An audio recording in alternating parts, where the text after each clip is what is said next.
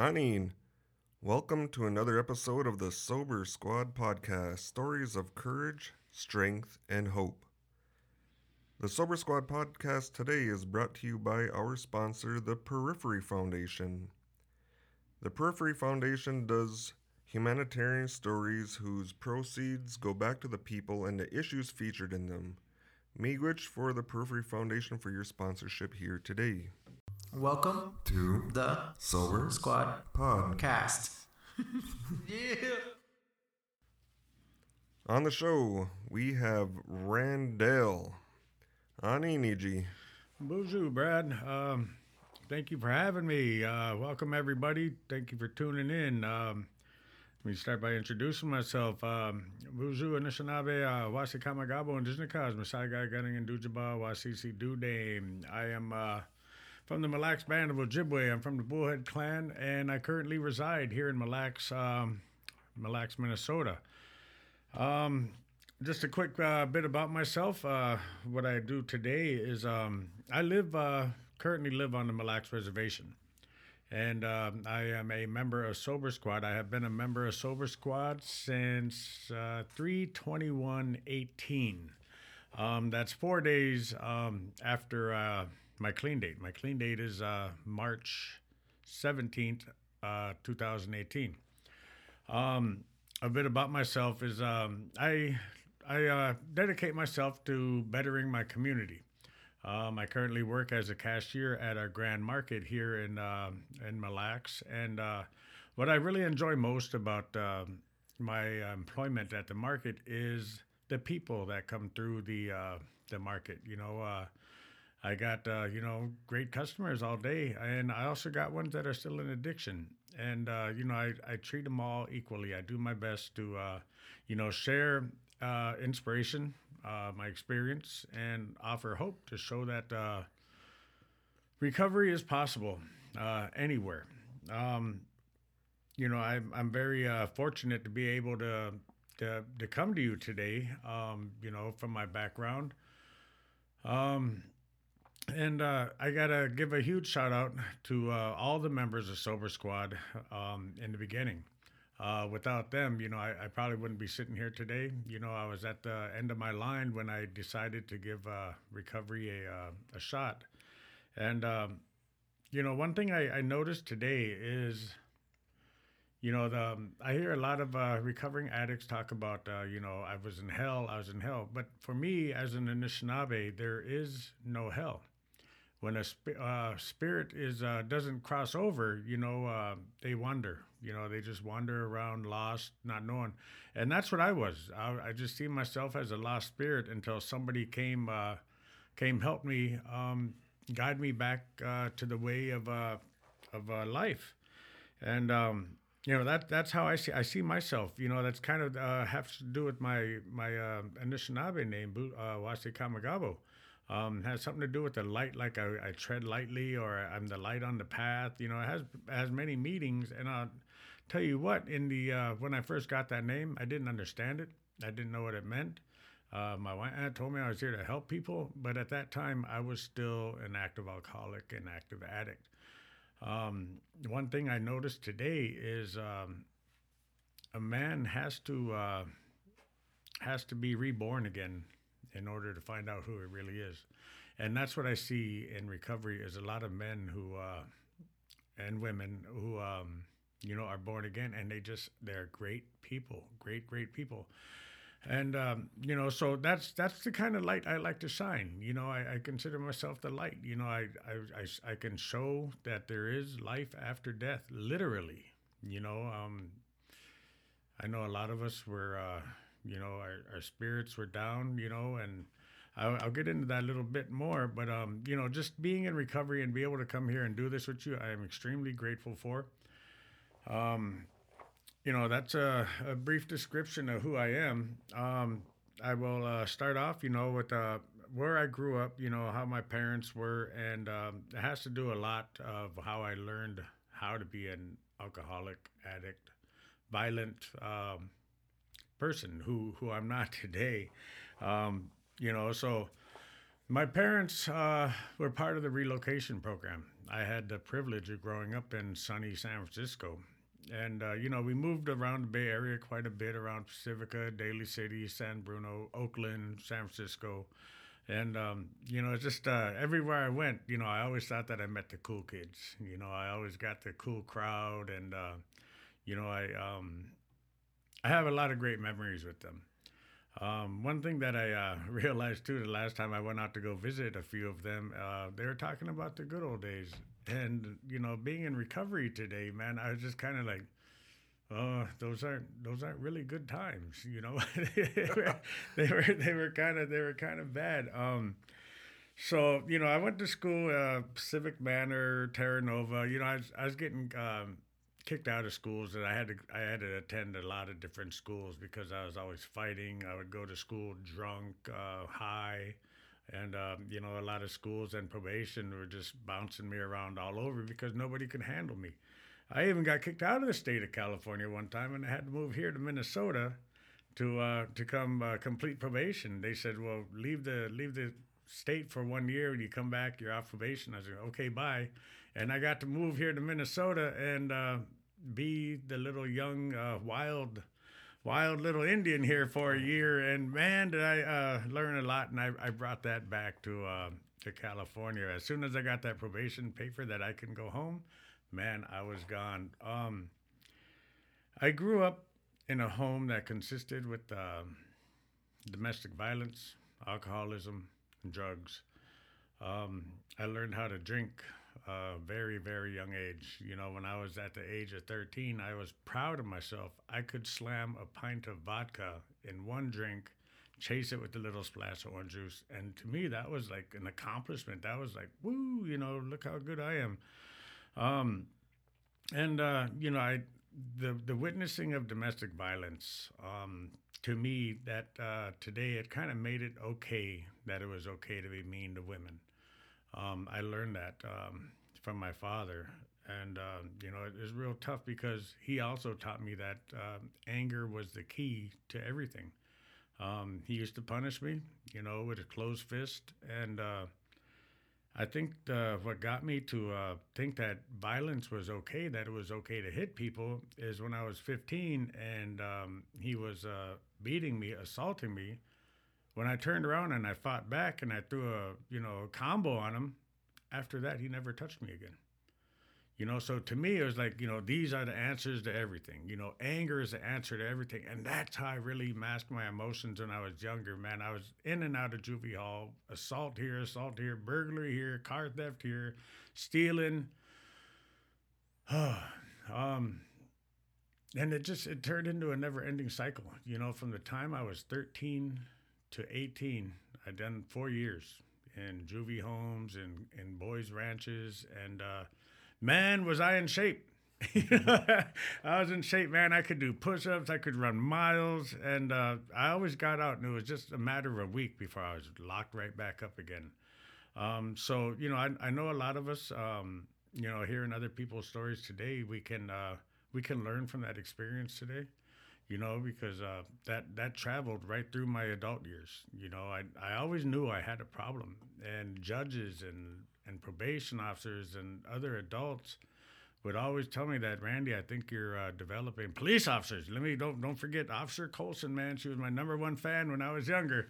I always addressed that I had a drinking problem ever since I was younger, and it's those behaviors. And, wound me up in prison 3 times, in and out of county jails. I calculated how much time I've done, and it's been about 15 years in institutions.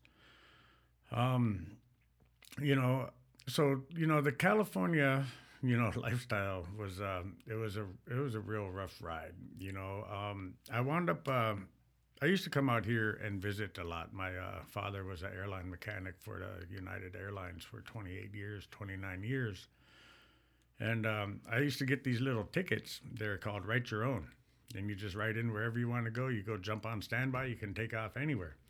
So I used to run away from home. I used to get my hand on some of those tickets, and I would fly out to Minnesota. I would fly out to San Diego. I would fly anywhere. Just, I don't know what I was looking for, but I would just disappear. And my dad had to catch me a couple times. He caught me a couple times in Chicago. I got stuck there because there's no seats available. And he'd bring me home. What do you think you're doing? And it's just that was my lifestyle as a child. I don't know if I was reaching out for attention, or the attention I did get I didn't want. It's just just, man, my lifestyle was crazy. It was a little chaotic, but I'm sure a lot of ours are. And I moved back to Minnesota when I was roughly 21. I had a son, and when I seen him born, I didn't leave. I stuck around, and I got in a relationship with his mom. And I was a horrible, horrible man at the time. I was an abuser, mentally, physically, and man, that was a rough relationship, and I'm truly sorry for the pain and the havoc that I put on my son's mom throughout the years. And I told her about it, and we're still friends. We still talk well with each other today. We can put that aside and teach our children that we can be better people. So making that amend process is it's taken me forever. It's going to take forever. I got 35 years, and just being in recovery since 3/18, 2018. That's just like 40 months. And to make up for all that havoc and everything that I've done for the past 35 years, it's impossible. I'm going to spend the rest of my life trying to make the amends, trying to make the world a better place, especially my world. It starts here, taking personal accountability, being responsible, being a productive member of society. Man, it just brings a new joy. And, I found that in watching other people in Sober Squad when they showed up. I mentioned earlier, I'm a cashier. I'm a father of 3. I have a 26-year-old, a 20-year-old, and then this young 6-year-old who just turned 6. We just had his birthday last weekend. So today, I do my best to be a better father, uncle, cousin, better positive role model in the community. But man, does it take a lot of hard work, and it took a lot of using that experience that I had from before and just not doing it no more. Switching it around to the positive. It's like what you can learn on the streets, what you can't learn in school. Some of the stuff we've seen. Some of the like Brad here, I partied with him a lot too, man. I was watching a commercial the other day on Limon, and it brought up a memory with me and my buddy Brad here, and I just couldn't look back at them days. I remember I was like almost in a blackout drunk, and I was like, hey, I'm gonna jump on my snowmobile and go get another one. And I made it back alive. I can be grateful for that stuff today, and so I got children. My oldest son is in the struggle. And I'm doing my best to have him forgive me, but it doesn't work that way. I have to forgive myself for showing him that way of life, drug dealing and drinking and using, womanizing, and just expecting him just to say, it's okay, Dad, I forgive you. It doesn't work. I know he's hurting, and I got to forgive myself first before I can ask for his forgiveness. But I do my best just to be there to love him, show him that, that I was wrong.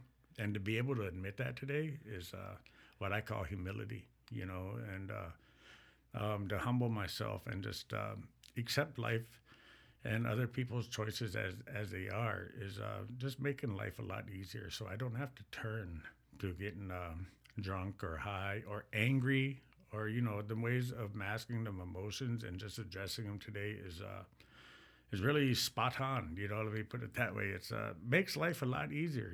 Just how people look at you. I don't have to. If somebody's smiling at me, I don't have to sit there and wonder, what are you smiling about? They're happy. I know why they're happy today, because they're just accepting life. They're living life. Yeah. So you're talking about uh, coming to addiction and then going through addiction. And then you started mentioning some of the stuff that you do to give back now. But let's get into where was that turning point, where everybody talks about whether it's their rock bottom or whatever the case it may be for anybody else, but where was that point in time? What events were leading up to it? What events were a part of it? And then the parts that came shortly after it, right as the shift from active addiction to your recovery. At what point did you make your decision? Ooh, I've had a lot of things that brought up my point that enough is enough. I got off probation when I was about 41 years old, and with that probation always on your back, you're always cautious of UAs and everything. So I was real careful, and when that probation got off my back, I just went wild in addiction. I was always active drinking. What they used to call a functioning alcoholic. I could hold a job, I could make it to work. My work performance is crap, I know it, and but I was always trying to be a productive alcoholic, which I see today doesn't work because it's just a matter of time till you crash. What brought me to what is enough is I'm a diabetic. I was diagnosed with diabetes when I was 32 years old. I was out in California doing volunteer work for Habitat for Humanity, and I was working on the roof on a 3-story house, and there's just like 2 stories that were put in. And I remember that day clearly. I was up and I was nailing something up on the roof, and my footing gave away, and I reached up and I was hanging on, for dear life. And, the drop would have broke some bones. I don't know, it might have even killed me, but I remember hanging there until the other guys got the ladder and I got down. And that next day, I went out and drank that night. That next day, man, I got a gut turning pain that I've never felt before. If anybody's familiar with pancreatitis, it's one of the most painful things that you can experience, physically. I went to the hospital and my doctor asked me, he said, have you been taking care of your diabetes? And I was like, well, I'm not diabetic. I didn't know I'm diabetic, but, I got home, I got tested, and I was about 32 years old. And, I was diabetic, and I've been insulin dependent ever since. So as I was a beer drinker. I was a very heavy guy. I averaged about 270 pounds, for about 20 years.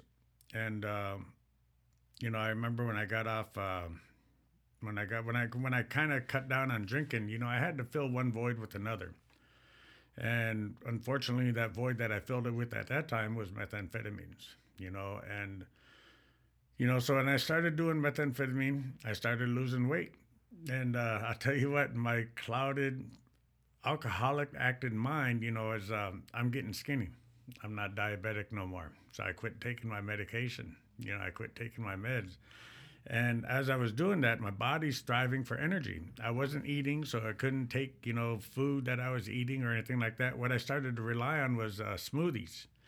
I used to open up a can of Kamad peaches and mix it with sugar, and that's what I was living on for about 3 years. I dropped from the healthy 270 to 105 pounds in a matter of 3 years. And through that time, I grew so weak. I was in a wheelchair for about a year. I would sleep for days. I couldn't do nothing anymore unless I had methamphetamine. That's where I was finding my juice to get up, to go to the bathroom, to get up and do anything, is I had to have methamphetamines. And, I started the process. I would just snort it. Then I turned to smoking it. And pretty soon, by the end of my addiction, I was IV using it. And, I still see nothing wrong with me. Everybody was like, man, I don't even recognize you, man. To me, I was still looking good, And, and a lot of people, they were worried about me, but, I was just so hard-headed, and nobody could tell me nothing until I could admit it to myself. So as you know, what junkies do. If I didn't have meth, I would turn to heroin. Marijuana, anything to take the edge off. And there was my community went in chaos for a while. What was that, about 2017, 2018? Yeah, for a couple of years it got really bad there when the drugs rolled in.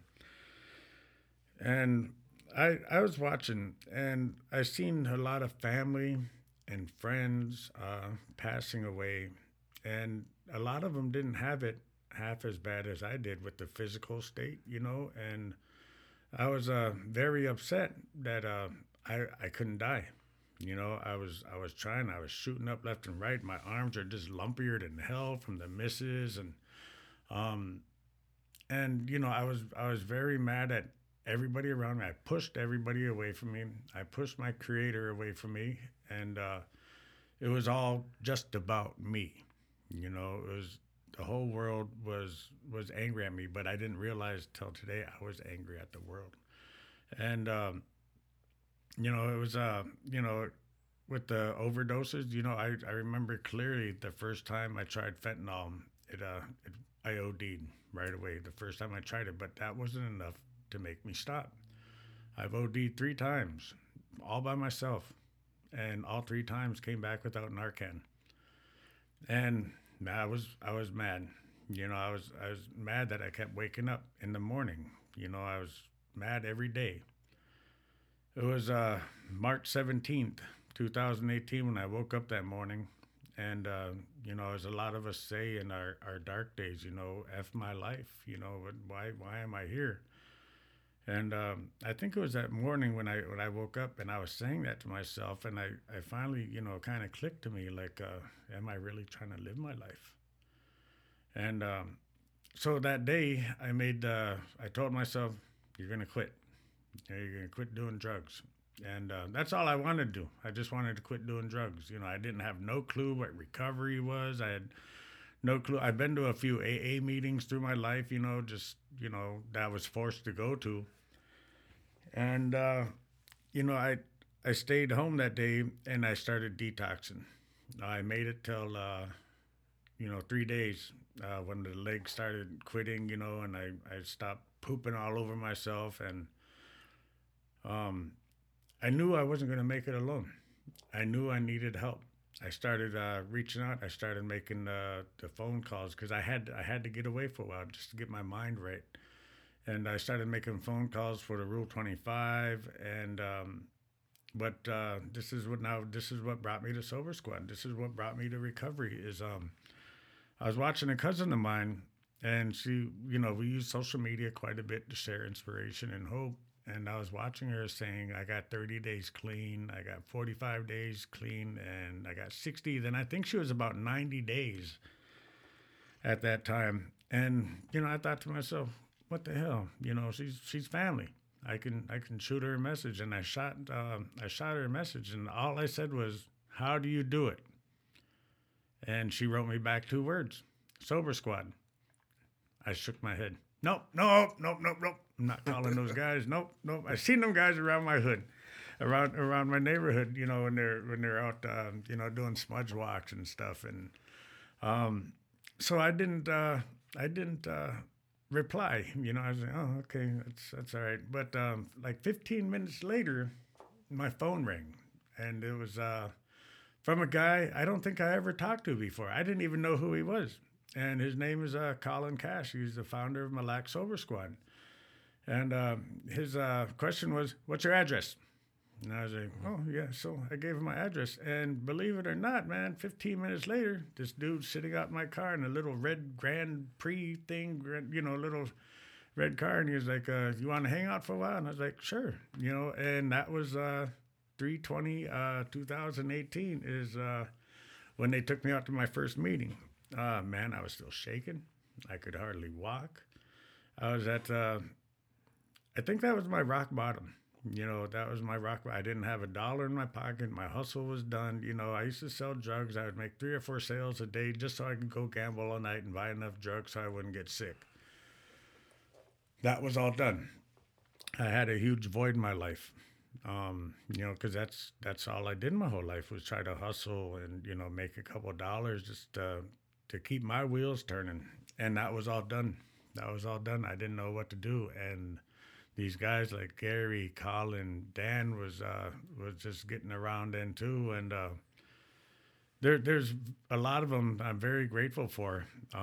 There's so many people I gotta send gratitude to because when I got to treatment in Brainerd, Minnesota, they were gonna release me because my medical condition was so horrible. They couldn't provide the transportation for me to get back and forth to my doctor. One of the spiritual advisors at the time stepped up and said, "I'll drive them." And I was able to stay in treatment. It's just little things like that I see today. Without them, I might not be sitting here. Everything works out for a reason. So I started going to meetings with these guys. We would go to Wellbriety, we would go to NA, we would go to AA.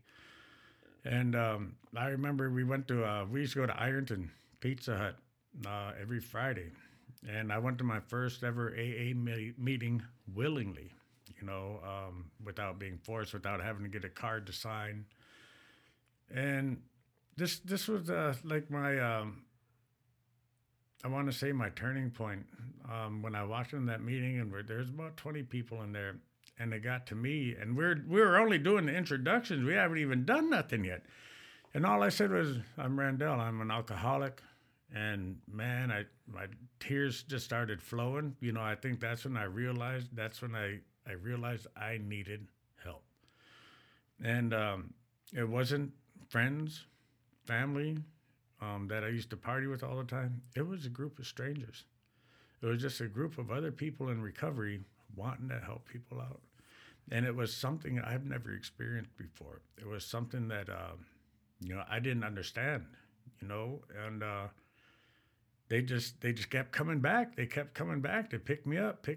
And I see today, all they wanted me to do is stay sober because it took me almost 2 months to get into treatment.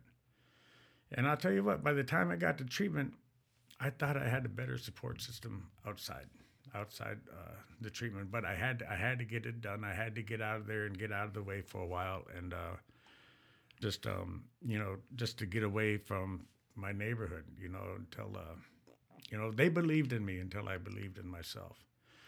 And when I got out of treatment, so I always credit them. They kept me sober until I got in treatment. They also kept me sober when I left because I did leave treatment. Don't let my mistake justify yours. I left treatment like a week early. Something came up and I made a bad decision. I went home and I remember I sat down on my couch and I was just looking around in my house and I was like, man, I am right back where I started from. And I put my head down. I was really, really sad that I had a plan. I was going to go here and get better, and not too far away, but I was going to get better. But I reached out the second I got home. I said, "I'm home." And I knew they knew I left treatment early. But they didn't judge me for it. I was like, I need to go to a meeting, and they picked me up that night. That night I got home, brought me to a meeting, and I've just been coming back ever since. I still didn't know what recovery brought, until this one one day I was supposed to pick up my youngest son, and I was going to go to a drum ceremony in Lake Lena and spend the weekend with him. And I remember I got the aisle to pick him up, and when I got there and something came up and I couldn't take him, I was on my way home. And I was upset. I still didn't know how to handle my emotions at the time. And I remember the semi truck crossed the center line at me. He probably did it on accident, but me being invincible, I swerved back at him. Man, I almost hit him. I probably would have died that day, but I jerked back and got home. And I remember I stayed at home all day that day, just dwelling on it, like rah, rah, rah, rah. And I walked by the mirror and I looked myself in the mirror and I gave myself the finger. And I've never done that before, and I think I even mouthed the words, You know,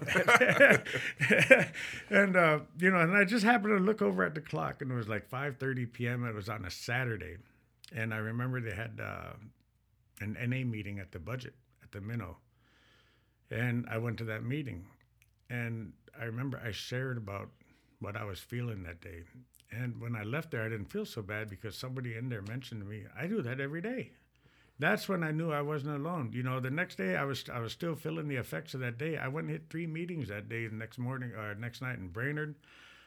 Then I went to this meeting that the treatment center I went to, they go to, and I remember sitting up in that corner and I was sharing about it, and you know, I think I even cried about it, and just the support that I got from that room when I was riding home that night. I had this feeling, you know, you hear the pink cloud, you know, when you start to feel the effects of the freedom of addiction, you know. And I was riding home that night, and man, I just remember I used to always watch Colin Cash. He used to be all pumped up all the time, saying, "I love this shit," rah, rah. You know what I mean? Yep. And I felt that, and I was riding home that night, and I was riding with my friend, and I was yelling, I was looking at it like, "I love this shit." Rah. That was like my first pink cloud. That was my first sense of freedom that I ever experienced from the freedom of addiction. I found out what these rooms really have to offer, and it didn't cost nothing. It just cost my attendance, my desire to be there, to find solutions to my problems, to listen to other people's active and hear their accomplishments in sobriety and recovery, and just to be inspired by all that.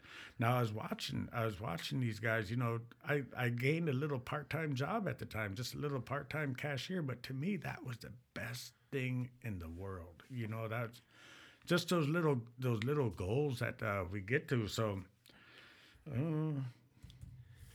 Yeah.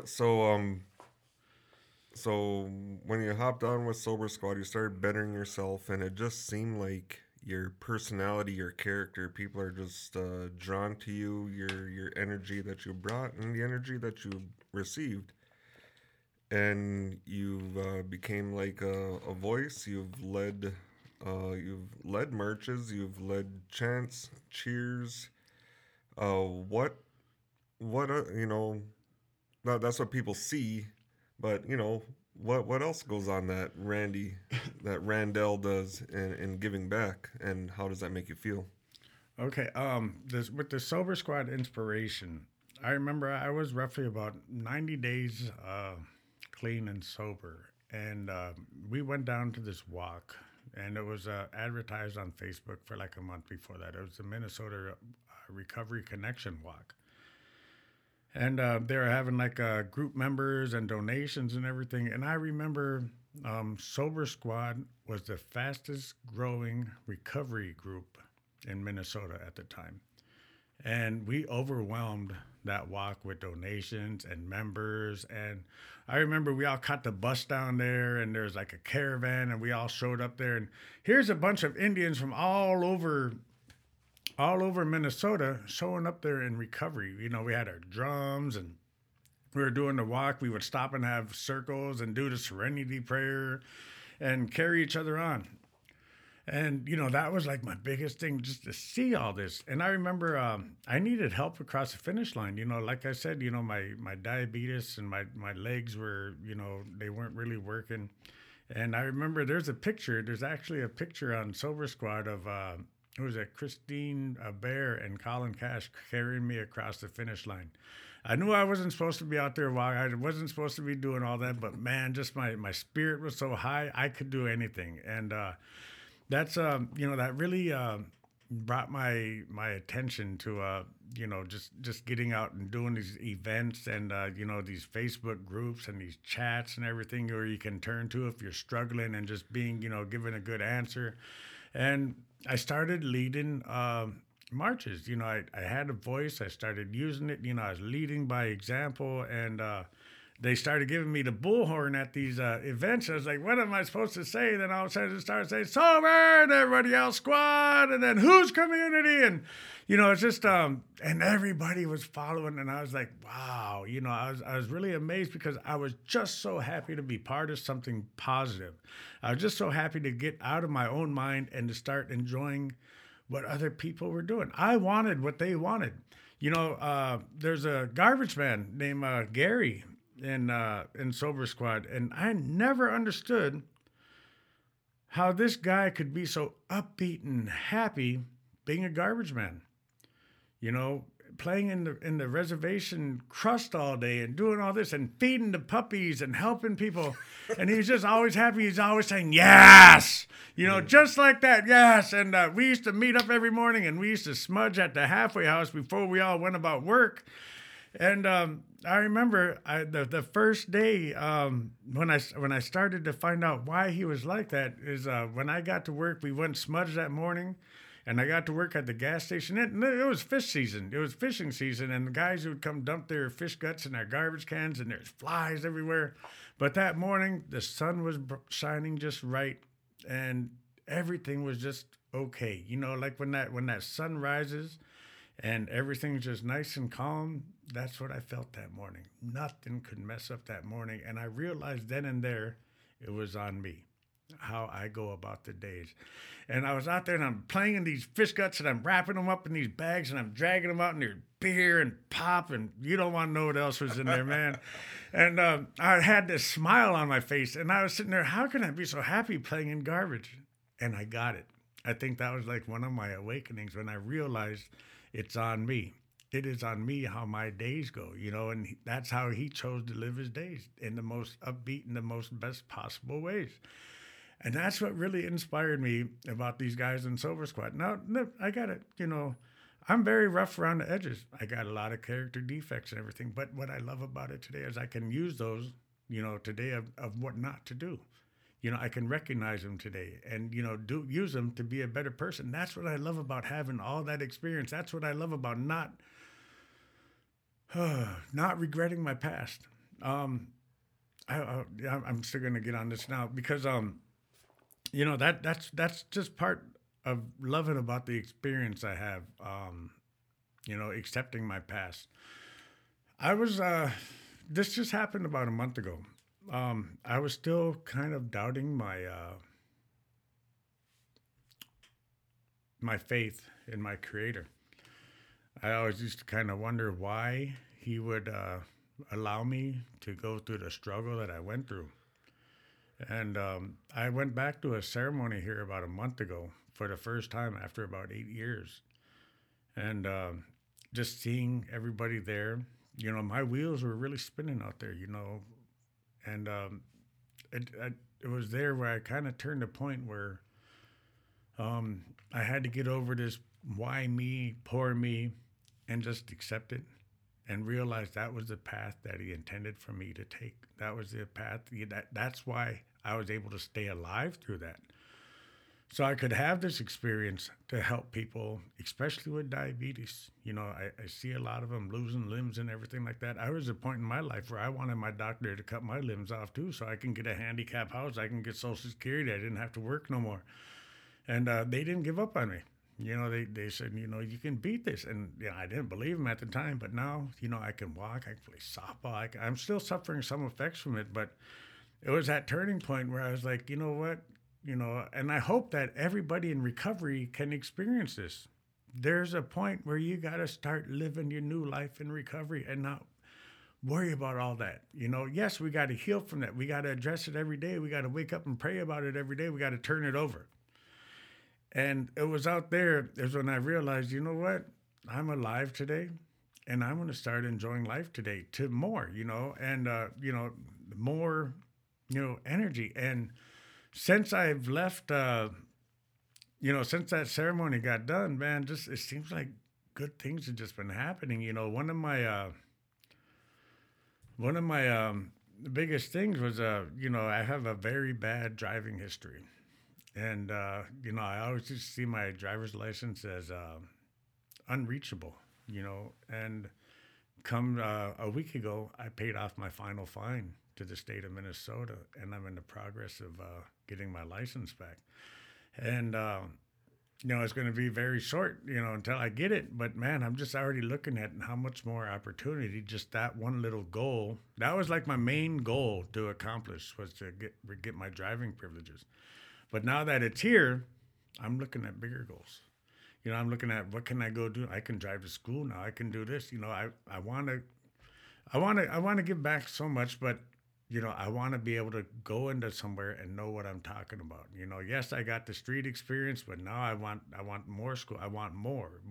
So it comes to like goal setting, and it comes from watching others, like watching my brother Brad here start off his business, his Mississippi program here, and just watching this, dedicated and just showing, that that anybody can do it. It's all out there. And this comes from watching other members, like my friend Chandel in Duluth just bought a house. Those are big girl goals. It's not just a purse or a pair of shoes anymore. It's we're buying houses, we're buying new cars. It's just while helping others. Now, just like I said, I work at the grocery store. I see the best come through, I see the worst come through, and yet I can sit there and offer them hope and inspiration. The ones that are really struggling. We had a homeless girl sitting out there yesterday, and I was like, I know some girls that can come give you a ride, help you out, and she goes, no, I'm fine.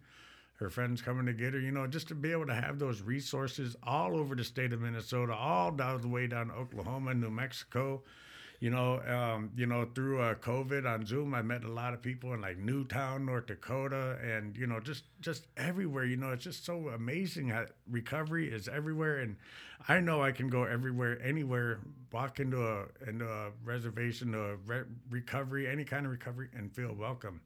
That's where I'm the most comfortable, because in order for me to stay sober, I got to hang out with other addicts.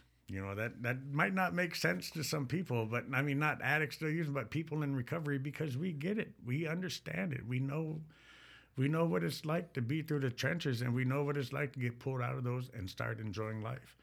That's what I try to do to others. When we're in that hole of addiction, the rock bottom, it's going to take somebody else who's already been there to pull you out.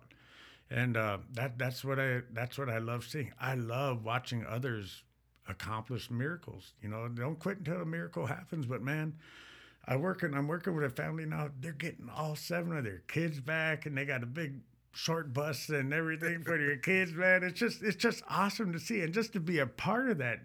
Just to be able to witness other people accomplish. And I'm just sitting there, just clapping hands, just happy for them all. And it's just that's what I love about recovery, is watching other people succeed, man. It's just and everybody in the communities doing their own little thing. There's groups, there's NA meeting, there's like women's groups going on. It's just the point of getting people there, and by just walking around being happy, joyous, and free, hopefully that's enough to inspire people to start attending, because there's plenty of ways to recovery. And it doesn't have to be my way. It doesn't have to be their way. You got to find what works for you. And that's what I love about Sober Squad, is they showed me, fellowship is key. And man, Sober Squad is awesome for fellowship. They are awesome. Connection is the opposite of addiction. I've met so many awesome people in recovery that I can reach out to anytime, and Sober Squad, and you meet them at these events and at these groups and on Facebook chat and Facebook page. It's just like just posting a regular daily meditation. Thousands of people are seeing that. That are, and that might hit somebody, because those daily morning meditations and everything, no matter what I'm going through, one of those is touching something that I'm going through. And I can reach out, and I know that there's a lot of people that answer the phone calls when I need help, or if somebody else needs help, I can reach out, and they can, get that person whatever they need, and that's just what I love about Sober Squad, is the power of giving back, which is so freely given to us, because someday somebody's going to ring my phone, or somebody's going to jump on that chat, and they're going to need what I got, and I'll give it to them.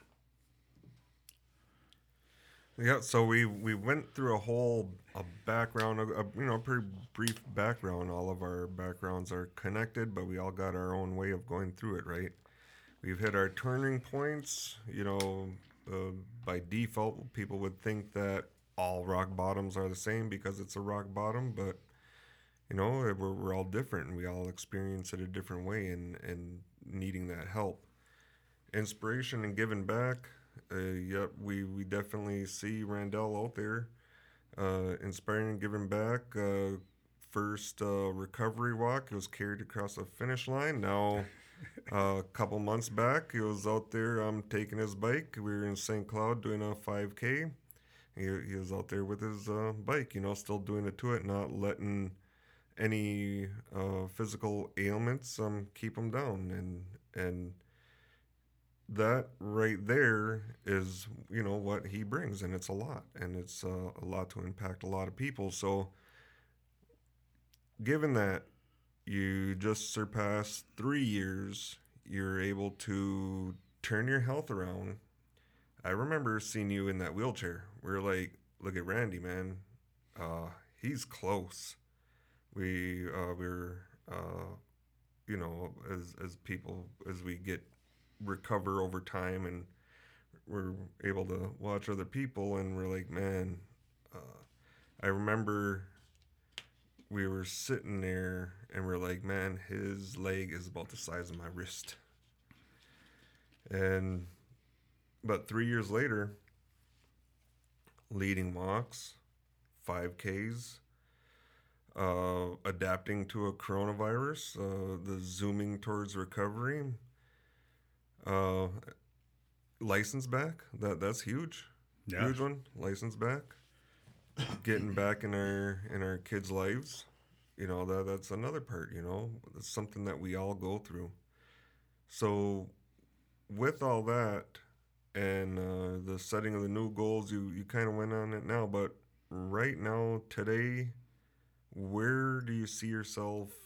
5 years is a little bit far down the line, but where do you see yourself in 1, 3, or 5? My main goal daily is just to stay clean and sober.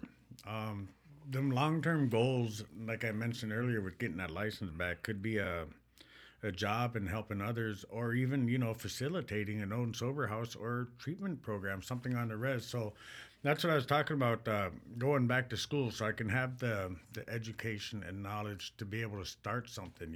We all have visions, we all have goals, but the main thing for me is to stay clean, because without recovery, all those goals and expectations, if I use one time, will go right out the window, because I won't stop at one. It's I'm an addict, bro. I'm just, in 5 years from now, I want to be a better person.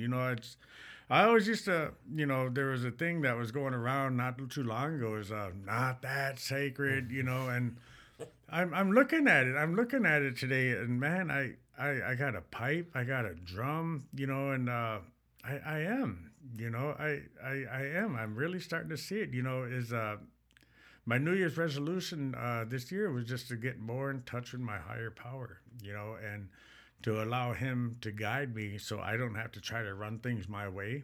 My way don't work. If I try to do it my way, it's just going to be a huge shit show, and I can't live like that no more, especially when I'm trying to be an inspiration to others, man. I can't let my character defects run the show. I got to live the way the Creator wanted me. I can see what they're saying again. I am reborn, and a lot of men have to experience that, because I remember my rock bottom, and that keeps me from wanting to go back every day. I don't want to hit that rock bottom again. It's just, it was very, very tough to pull myself out of that. One of my main goals too is to keep my diabetes under control. I'm not sure if you guys are familiar with the A1C, but when I came into recovery, man, my A1C was 14.5, which is like triple or double, of normal. The last time I got checked was a month ago, and I was a 6.8, which is fabulous for a diabetic. Yes, I still suffered from some neuropathy and some feet, but hey, man, I'm walking today. I am proud. Just to be able to walk, I can be extremely grateful for. So the 5-year plan, it's just I'm just taking it one thing at a time. Right now, it's license. I'm just like 2 weeks away, man. I can just taste it, but it's that's going to open up so many more doors to set bigger goals, and maybe I will buy a house or, something like that, but I know it all starts with me just staying sober today, man. And, I just love where creators bringing me. I love winging it during the days. I don't know where I'm going to end up. I was going to go to Monticello today. Somebody calls me up, hey, there's a sweat in Minneapolis. You want to go? And without double thought, I'm like, yeah, let's go. Let's call me open-minded and willing just to experience new things, because I had to do whatever it takes in order to get where I'm at today. And that's what I am extremely grateful. I'm extremely grateful for everybody in Sober Squad that's been there for me. There's just so many more, like in early, and one thing that's really that I got to stress on too is a lot of what we go through on reservations is the grief, and that's really been a tough one for me to handle. Is accepting that not everybody's gonna make it. And I think it was someone say yesterday, when your purpose is done here, creator's gonna grab you, and I just got to continue trying to do what my purpose is, and I see that today is helping others, leading by example, showing people that recovery is possible no matter how far down the road you are. I was a good-looking buck 05. I had size 25 jeans on, and they were still falling off. And it's just great.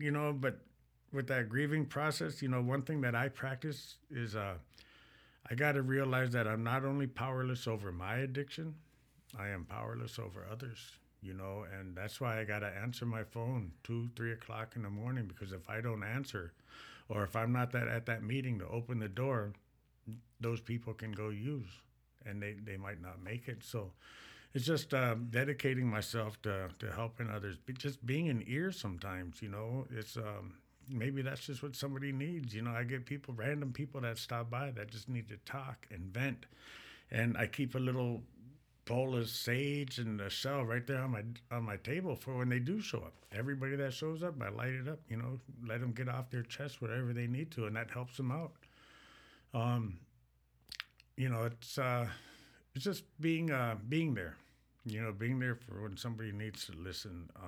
And in 5 years, I still expect to be doing the same thing, because there's a lot of people out there that are suffering, and it breaks my heart. And I do my best, but I got to remember, there's some days I wish I was 3 people so I can be 3 different places, man. But I'm just one person. I'm doing my best. I'm working on my issues at the same time while trying to help people.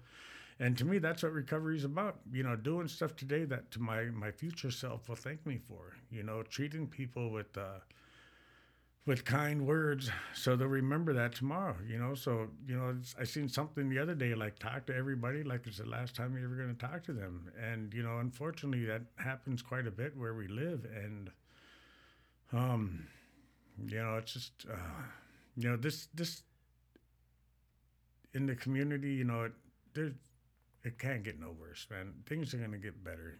I pray daily that it does. And it's just I'm proud to be a Mille Lacs band member. I'm proud to live in Mille Lacs, and I'm proud to show that. I'm glad that we have all these options available. It's just a point of getting people there and showing them. And every day, it's a struggle. And some days I feel like a failure. There was a friend of mine who really helped me out in early recovery, and she didn't make it. And I remember when I heard that.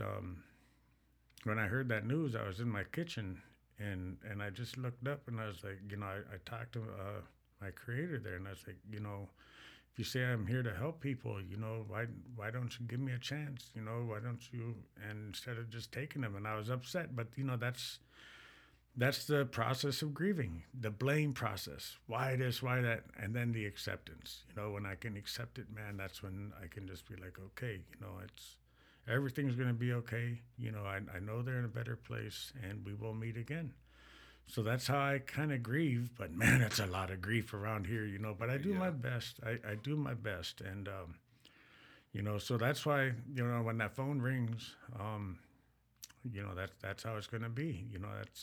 That's just what a lot of us try to do. Yes, I am focusing on more bigger goals and everything, for my personal.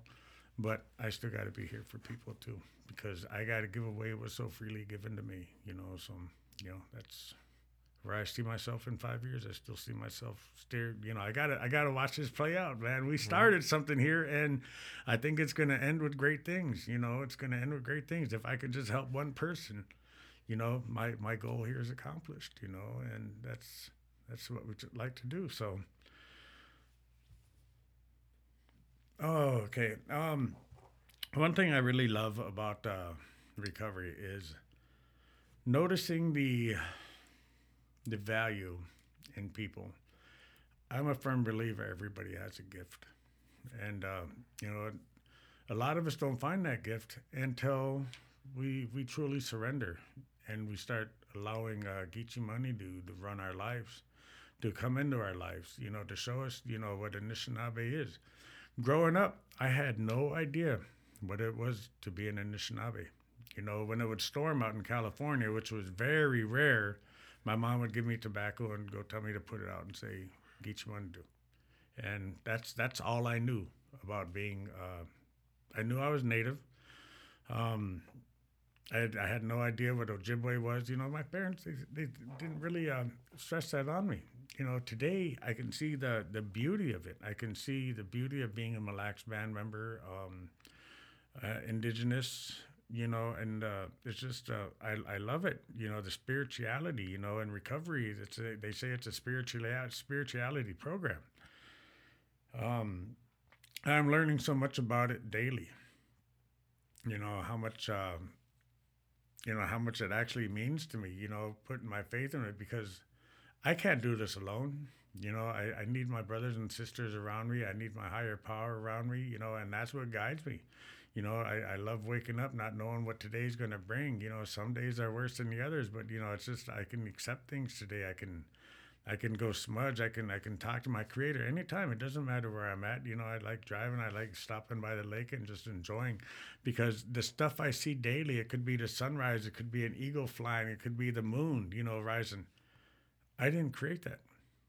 That's my constant reminder daily. I didn't create this. Something greater than myself has created that. And my eyes, the Creator, blessed me with that for me to see. It's just that little way of thinking. There was a time in my life I was like, whatever, but today I can just be grateful to witness all this. I can be grateful to witness people succeeding, and just, like the first time I ever went in Sweat Lodge was in St. Cloud Prison.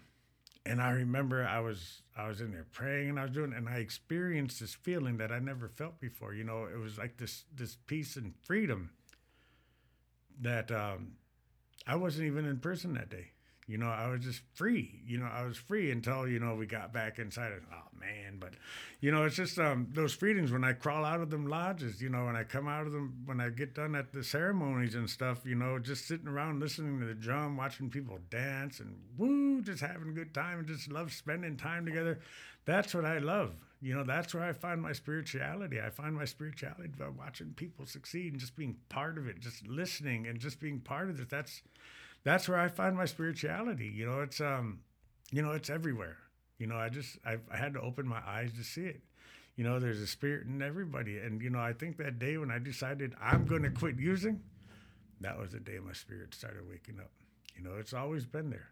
It's just I had to reach in there and find it and accept it and let it start controlling. Let's start running my life instead of me trying to do it. Look at where that got me, man. Right, 1 foot in the grave. I was, and today, I'm healthier. My doctor even told me I'm healthy as a teenager with my diabetes and everything. And it's just it's time to start doing better things. My next goal is quit smoking, and just all this stuff, man. You just see these visions, and you know what? You just got to go get it, because a lot of times it doesn't come to you. You got to get out there. You got to be willing to try new things. You got to let people in. You just got to start to see the beauty in everybody. And that's what I love. And when people want to go somewhere, if they want to go to a sweat, let's go. That's just, woo, that's just awesome stuff, man. So, I love not knowing what tomorrow is going to bring. Every day is just getting better and better. Every day I'm figuring out more and more about myself. And I can grow off of that, and just watching people come out of their shells and doing whatever it takes. What are you willing to do for your recovery today? And, it's whatever you want to do. You know, you want to go somewhere, let's go. And I love having this circle of friends that are willing to do that with you. You know, YANA. You know, I like that. You are not alone. You know, you are not alone in this. There are thousands and millions of people in recovery that just want to see you succeed, and that's what I found in Sober Squad.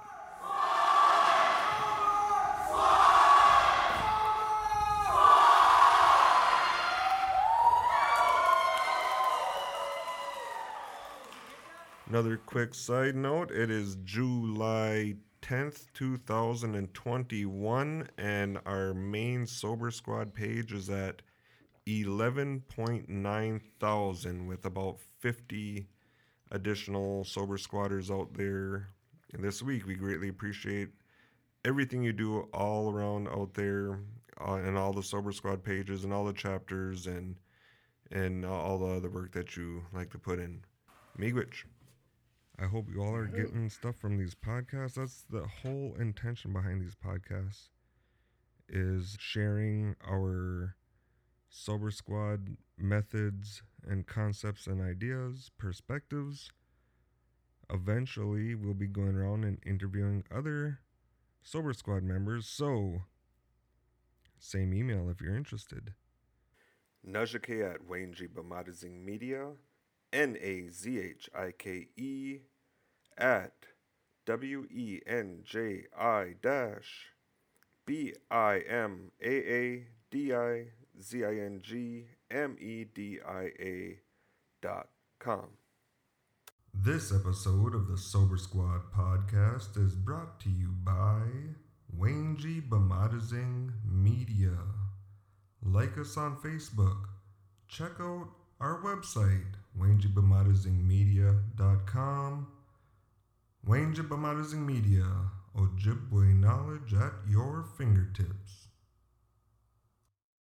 This podcast was sponsored by the Periphery Foundation. The Periphery Foundation shares humanitarian stories, and the proceeds go back to the people and the issues featured in them. One of the stories is about the Wall homeless encampment in Minneapolis. This documentary film has raised money for causes related to Native American recovery and culture, including this podcast right here. Miigwech to the Periphery Foundation. You can learn more at theperiphery.org.